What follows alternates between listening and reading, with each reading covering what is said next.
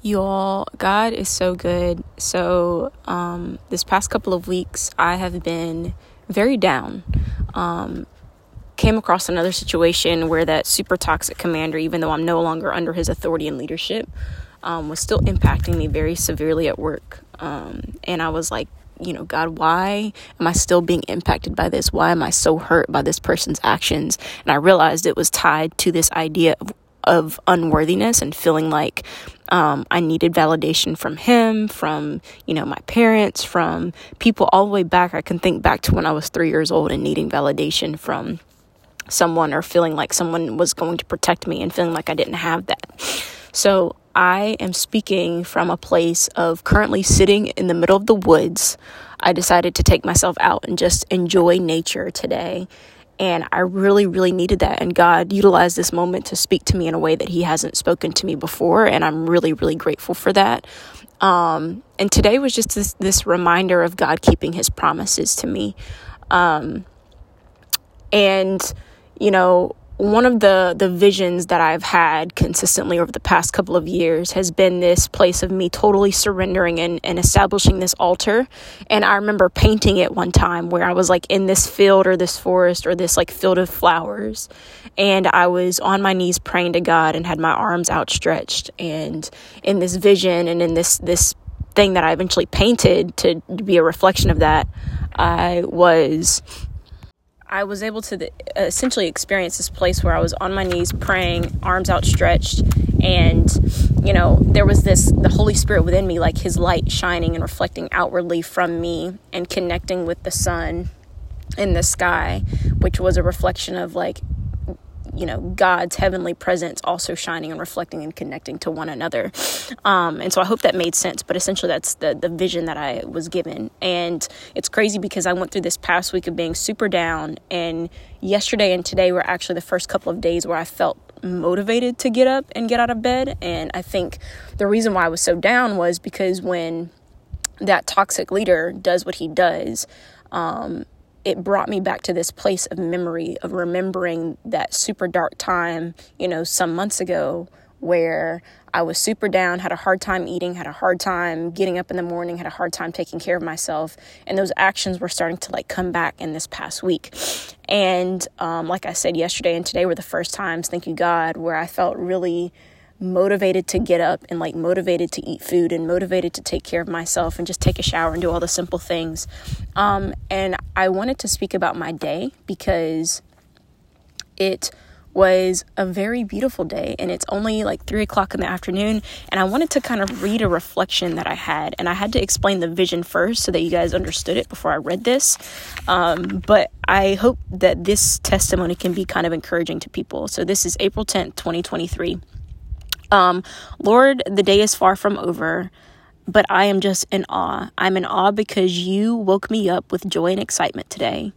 I'm in awe because you connected me with spirit-filled content all day. So today, just so you guys know, I'm pausing here from the reading.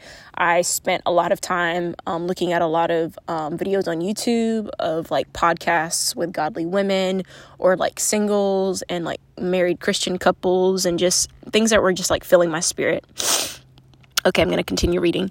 And I'm in awe because you led me to Carver's Creek State Park, where you allowed me to reach the vision that you gave me 1 to 2 years ago. I had this vision of me being in a field or forest where I'm on my knees and the sun is over me and the light from the Holy Spirit is within me and it's connected to your heavenly light from the sun. And you brought me to this park and to this trail, and I just hear you say to me in this moment, create an altar. And you brought me to a place of gratitude and prayer and re-offering myself to you. So just to explain that. So, I was on this, decided to go take myself to the forest today just to walk around at this state park, and decided to go on this trail I haven't been on before.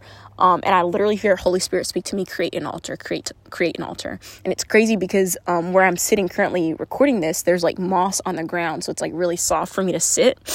And that's where I created this space for God to really intervene and come into. I'm going to continue reading. And then you revealed to me the reminder of that vision, and I looked up to see your sun shining directly on me, and I realized your promise was transpiring exactly in this moment.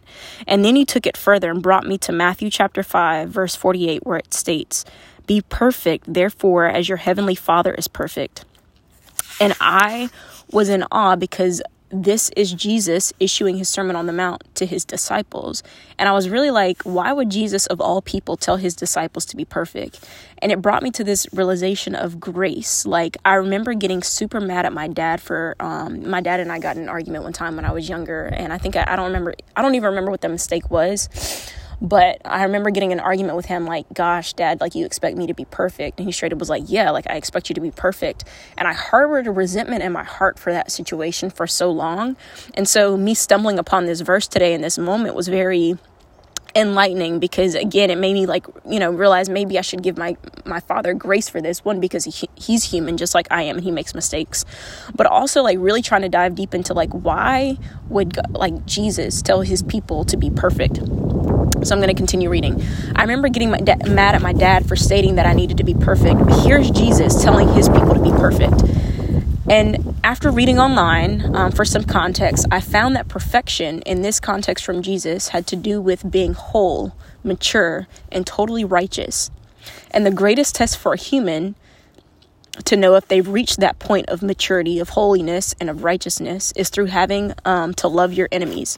And so I want to read this passage in Matthew chapter 5 from 43 to 48 to give you guys a little bit more context, because Jesus says this whole bit about being perfect after he talks a lot about loving your enemies. And so I'm going to start from 43, Matthew chapter 5, verse 43. You have heard that it was said, love your neighbor and hate your enemy. 44, but I tell you, love your enemies and pray for those who persecute you, that you may be children of your Father in heaven. He causes his sun to rise on the evil and the good, and sends rain on the righteous and the unrighteous. If you love those who love you, what reward will you get? Are not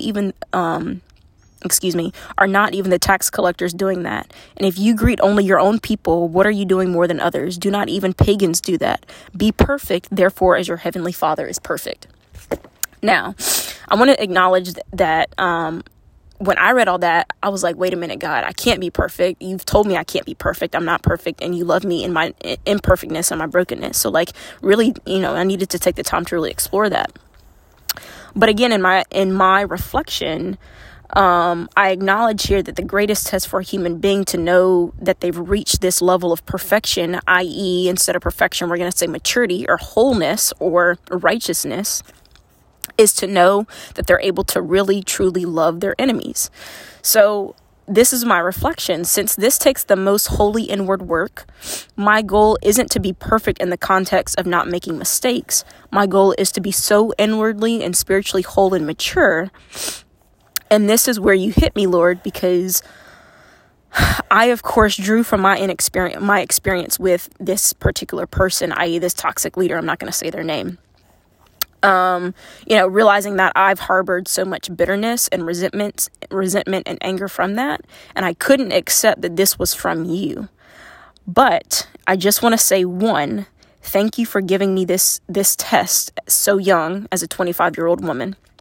This lets me know that you're preparing me for a level of trust, responsibility, and capacity for my great purpose. And I want to encourage someone in that, because I want everybody to realize that God sends us tests, and a lot of times we get really, really frustrated with the test, and we get really frustrated towards God because of what we're experiencing. But if God is sending you a test, I want to encourage you that he's sending you this test for a purpose, and maybe, just maybe, he's allowing it to be utilized to build your capacity, to build your leadership, to build your character for the purpose he's giving you. Because he's going to give you a vision, he's going to give you a dream, he's going to give you a purpose, but you're not just going to get to the finish line. He's got to take you through a process to get there. And a lot of times that's where those trials and tribulations come in, to develop that part of you that needs to be developed to handle that purpose. And so I say, two, this also lets me know that this could potentially be a pattern, which, I'm very familiar with. So, before I fell into a lot of bad choices and bad patterns that were based on my own choices. Now it could be a pattern of development where you're more than likely going to continue putting me in humble positions of leadership, even though my skills, my capacity, my maturity, my talent, my capability may be greater. And you're going to put me in positions of humble leadership where I have to be junior to people who may not be of you, or who may be harboring spirits that are not of you. And I want to highlight that too, because, I would always question, like, God, like, why do I continue to be put in positions where I feel like I'm better than the person that's leading me, where I feel like I have so much talent and people just see potential and they don't realize, like, if I wanted to, I could be really cocky. Like, I'm a 25-year-old who's, studied classical ballet, who's got all these awards, who was valedictorian, like all this stuff. And I have a collection of leadership experience from going to military school from 6th grade all the way through West Point, and now I'm in the military. So if I wanted to, I could like really bucket people, right? But it's like God had to check that spirit of, I'm putting you in positions of leadership where you have to be junior to and humble to people who might not have certain capacities that you do or certain capabilities that you do, but I need you to learn something from this experience. So I want to encourage someone that's probably in that position too, where it's like you feel like you are qualified, you have the resume, that you are so capable, but God continues to put you in positions of leadership where you have to serve. And not only do you have to serve, but you have to serve under people that might not necessarily be from God. And that's hard in itself too. I'm going to continue reading. They will also develop those ugly sides of me. And I just feel so clearly that the sooner I submit and accept what you're trying to do within me, the sooner I will have more peace and less anxiety, regardless of my situation. Because God, you call us to be content regardless of our situations. So that also means that you're giving me opportunities to love my enemies. And the sooner I recognize that and make peace in it, the better it will be for me. Lord, you are so good in that beautiful way. Thank you for being patient with me through time as you've helped me reach this revelation. And so I really, really, really, really just wanted to share my experience today in context of, my past dealing with this toxic leader and how it's continued to come up and how it's continued to, shape my feeling of unworthiness and shape this like feeling like within me of like, God, why do you keep putting me in situations where I have leaders which I don't respect, or leaders that are harmful, or leaders that don't harbor you. And what it's really been doing this whole time is developing this understanding of who I am in Christ and my worthiness in Christ, and how it's not attached. My worthiness is not attached to other people. I don't need validation from other people. I don't need to prove myself to other people. I don't need to do anything to please other people. And in fact, by me being the person who God's called me to be, and eventually coming to the place where I can love this person and pray for this person who's harmed me in this way, it is also helping that person reach Christ, right? Because at the end of the day, if I'm being led by someone who is not in a position where they love Jesus, but I do, and I have to live under their leadership, then all that's doing for them is giving them the ability to see me and see my actions and love Christ through me. So I just want to encourage all of you in that moment, and I want to take the opportunity to really pray for you. So Lord, I lift up anybody under the sound of my voice who is probably experiencing this situation, who's probably experiencing a point in their lives which they just don't know what they're doing. They don't know who it is that they're coming across. They don't know what it is that they're experiencing. They don't know why it is that they're experiencing certain things. Lord, we thank you for the trial, and we thank you for the tribulation. We thank you that in that trial, you're breaking something in us so that we can be closer to you. You're allowing us to experience the hard thing so that we can develop certain character traits that are making us better for our purpose. We thank you, Lord, that in that you are also developing the people that see that. We thank you, Lord, that in that you're also developing the traits in the other people that aren't of you. You're developing an opportunity for them to connect with you, for them to grow with you, for them to see a reflection of you in us. And that is so hard, Lord. So I pray that in that moment, you give us the strength, give us the capacity, give us the ability to run to you at all times when we're hurt by the people around us, when we're hurt by our enemies, when we're hurt by the people that you've sent in our lives as a test, as a trial, as, a difficult situation that you're developing our character through. And so, Lord, I lift all of your people up under your name. In your name I pray. Amen.